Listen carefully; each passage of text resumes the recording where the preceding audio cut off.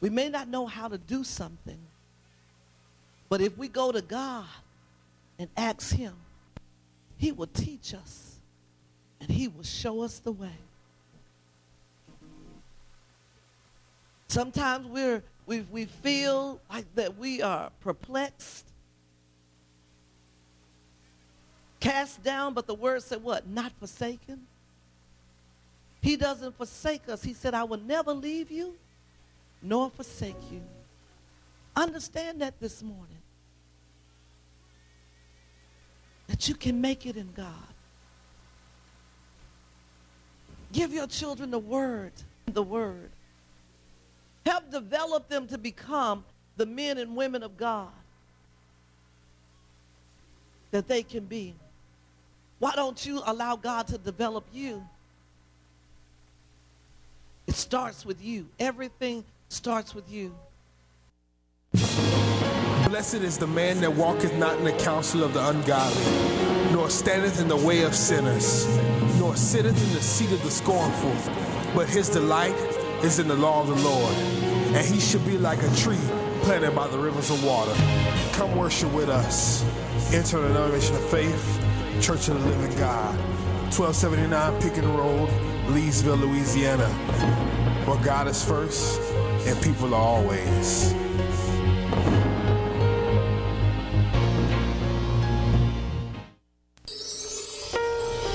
Welcome to the Living Your Destiny broadcast with Dr. John Barton, bringing you the Word of God with simplicity and revelation.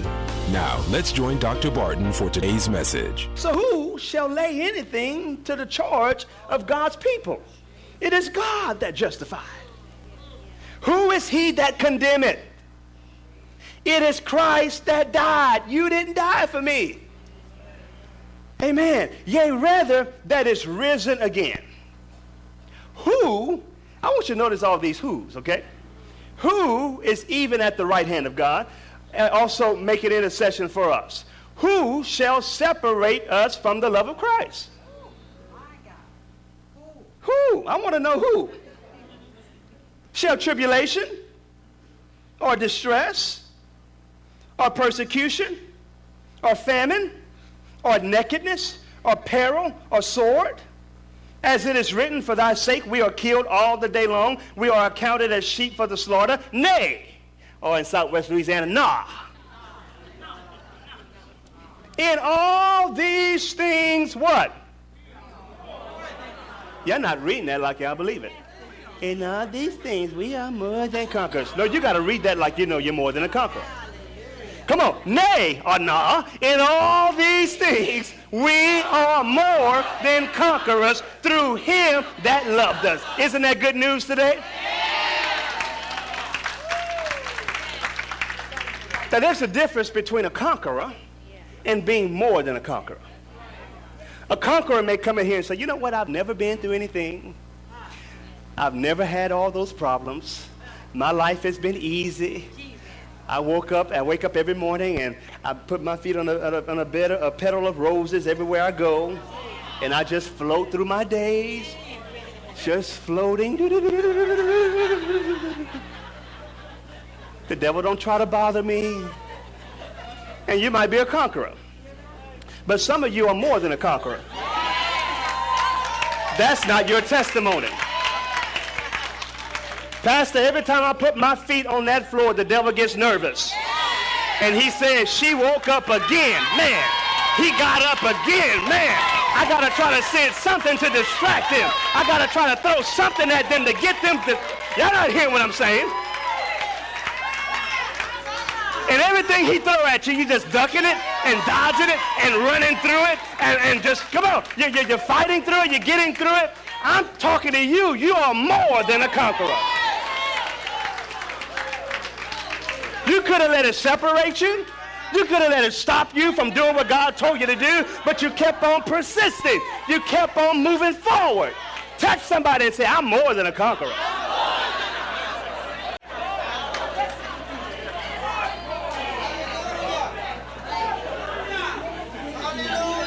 I'm more than a conqueror. Notice what he says. Who, first of all, 33, who shall lay anything to the charge of God's elect? Who is it that's trying to bring up something in your life? Who is it that's condemning you? Who's trying to separate you? Do you realize that there will be some who's in your life that will try to get you distracted and to get you off course? They're going to try to talk you out of what God told you. They're going to try to talk you out. You can always spot them. So when they show up and they start talking doubt and they start talking unbelief and they start trying to condemn you, they start trying to put you down, just look at them and say, oh, you the who, huh? You the who. I know who you are. You the who. You the who Pastor was talking about. Well, I got something for you, hooty who. My God is still able, and I am still more than a conqueror, hooty who. Come on, you got to have some boldness. Oh, my God, I'm excited in my spirit. He says, if Jesus died for you, nobody has a heaven or hell to put you in. Until you die for me, this discussion is over.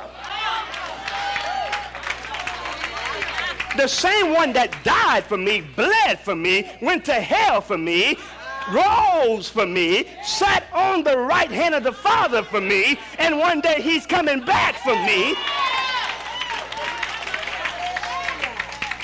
Oh, you the who, huh? You the who trying to talk me out of my inheritance. But let me tell you, my God is so faithful that he's going to remind me of what he did for me, and I'm not going to let anybody separate me from that love.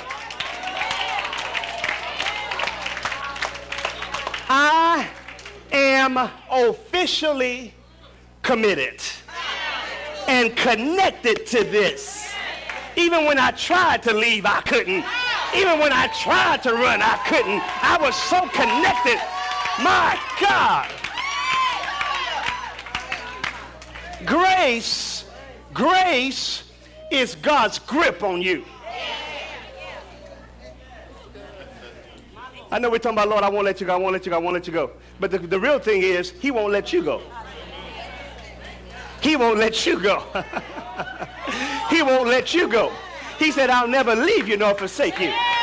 When mother and father forsake you, he said, I'll be there. When sister and brother forsake you, he said, I'll be there. Don't let the who's in your life separate you from the love of Christ. Let's continue reading. Are you getting something?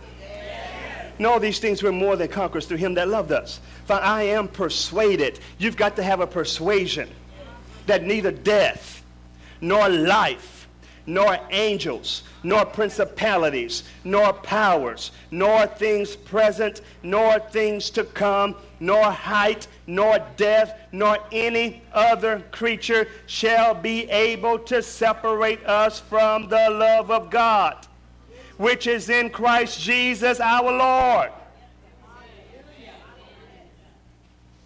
The Amplifier says this in verse 37, yet amid all these things we are more than conquerors and gain a surpassing victory through him who loved us. For I am persuaded beyond doubt, am sure, that neither death nor life, nor angels, nor principalities, nor things impending and threatening, nor things to come, nor powers, nor height, nor depth, nor anything else in all creation. I don't care what it is.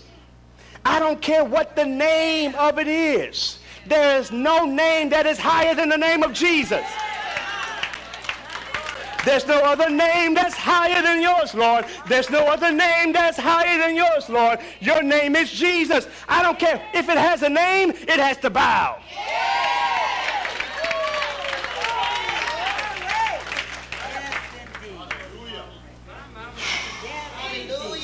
Nothing that's threatening, nothing that's impending, no powers, nothing to come, nothing that was, nothing that is, nothing that is to come, no height, depth, nothing. You got to get to a place where nothing is going to stop you from overtaking. Nothing is going to stop you from serving God. Nothing is going to stop you from doing what God has called you to do. Nothing.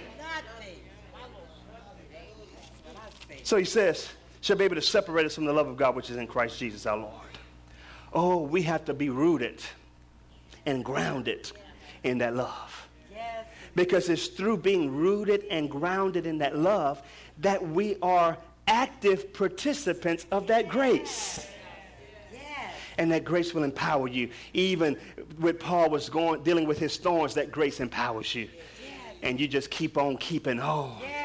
Through your good days, you keep on keeping on. It's that grace that's sustaining you. It's that grace. It's that grace. It's that grace that's keeping you from losing your mind. It's that grace. It's that grace that's working in your life that's causing you to love the unlovely. It's the grace of God that's upon you right now that keeps wooing you back to fellowship with him. It was not you. Stop talking about how goody two-shoe you were. God knew every thought that was in your mind. God, it's your grace. It's your grace. It's your grace. And that grace is empowering. And even like David understood in 1 Samuel 30. And I'm going to just briefly recap it. David came to Ziklag. Ziklag was part of his inheritance. God promised David Ziklag. When you become king, you're going to have all of these cities and all of these possessions will be yours. David was a fighter. He was a warrior. He was a worship. He had a dual anointing. He could worship, but at the same time, he could war. David was the only king in Israel that never lost a battle. The only battle David lost was in his flesh. But he was a mighty man of God. Still today, the Jews honor David as king. As a matter of fact, they really honor David and Abraham more than they do Jesus. Most of them do. Okay? David had a high position in God's plan. He had a great significance in the plan of God. But there came a point where David, when he returned to Ziklag, he saw everything God gave him was stolen. He lost everything. He lost everything. And David got to a point that it really, really infuriated him to a point where this warrior began to cry with everything within him.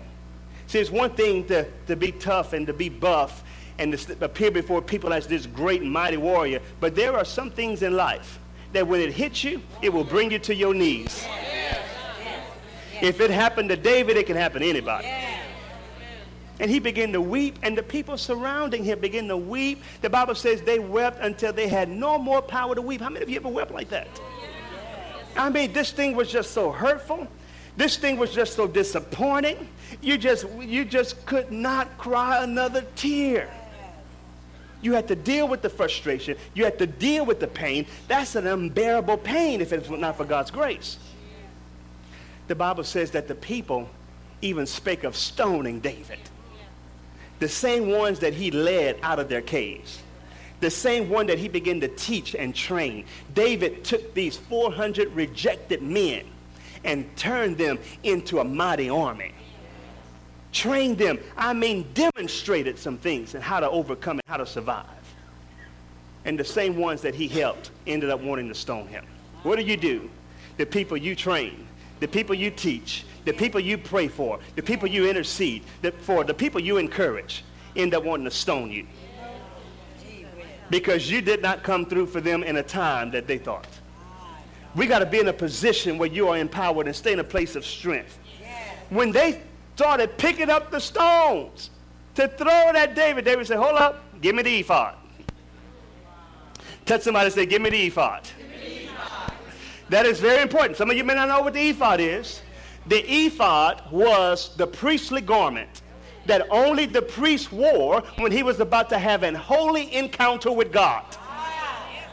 It was the only part, amen, the ephod, not the kings could not wear the ephod, the prophets could not wear the ephod, only the priests could wear the ephod. See, David had such a special place with God. Amen. David was not just king, but he was prophet and priest as well. He said, give me the ephod